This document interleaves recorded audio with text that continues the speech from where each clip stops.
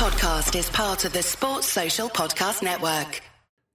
It is the Daily Bulletin. It's John Gibbons this time. Hope you enjoyed yesterday's. I hope you enjoy today's as well. We are here to do a little quick roundup of all the Liverpool news and a little bit from the wider Premier League as well. But let's start with a bit of a fun one, and it's a story from The Athletic and from Greg Evans regarding our new superstar Dominic Szoboszlai. And you might think you know all about him and what makes him tick and why he's so good. But did you know he's actually got a secret weapon, and it is small feet. Now, don't laugh. The older generation in Hungary have a theory that if you're blessed with small feet, you have a greater chance of being a footballer. It's believed to date back to Puskás, the Hungarian superstar. He got 83 goals for Hungary and 3 European Cups for Real Madrid. He was only 5'7" and he had small feet, but what he lacked in the foot department, he certainly made up for in terms of goals. So ever since then, it's deemed lucky and a bit of a secret weapon for Hungarian footballers to have small feet. There was even talk that Dominic Szoboszlai wore boots too small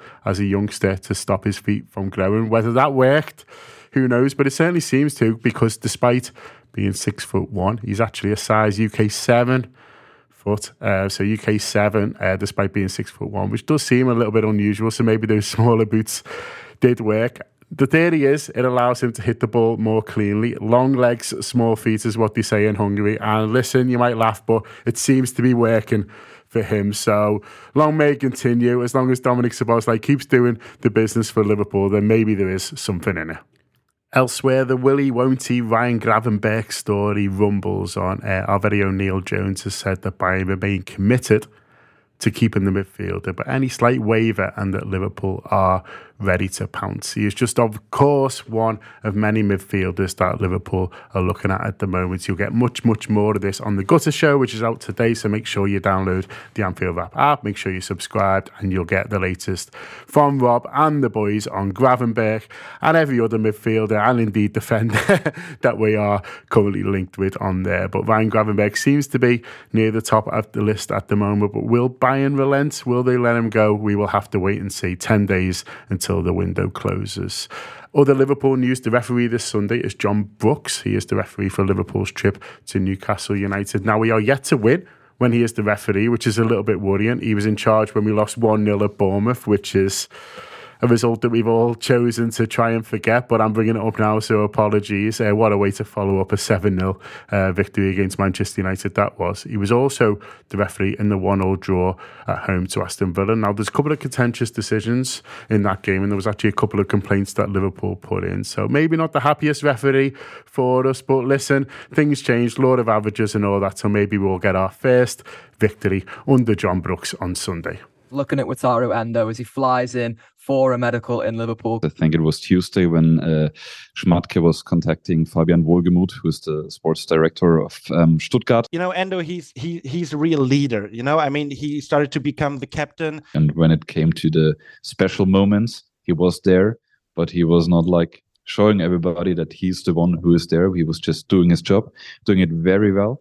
It's not only about his passes, his goals, like the whole attitude, how he takes all the players on the pitch with him. Don't get confused with the fact that we need a defensive midfielder and we need new signings. Don't get that confused with what we drew at Chelsea.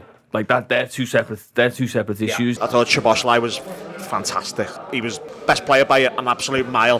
His ability to cover for Trent and to absolutely race back and to race across. I just immediately thought that's what Henderson was lacking last year. That's what Fabinho were lacking. There is a lot of rebuilds, and we're going to have to accept the fact that we're not as efficient, as ruthless, as clinical as we have been when we conquered the whole world. Doesn't mean we're not going to be any good. We're going to be great. We're going to be exciting.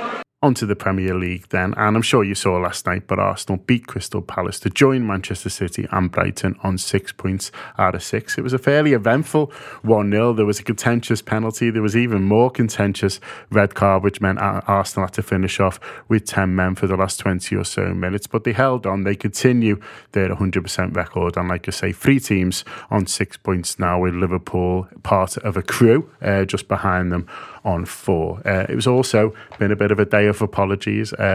Luis Rubilas for kissing Jenna Hermoso after Spain's win in the World Cup, and also Sky Sports after Bill Leslie and Andy Hinchcliffe made jokes about Sean Dyche wearing a black armband in memory of Michael Jones, who died working on Everton's new stadium. Whether these apologies will be enough, only time will tell, but they are there. That has been the Bulletin for today. Hope you're enjoying these. Do share. We are putting them out for free, so do share, and do make sure you subscribe into the Anfield app for much, much more. Sports Social Podcast Network.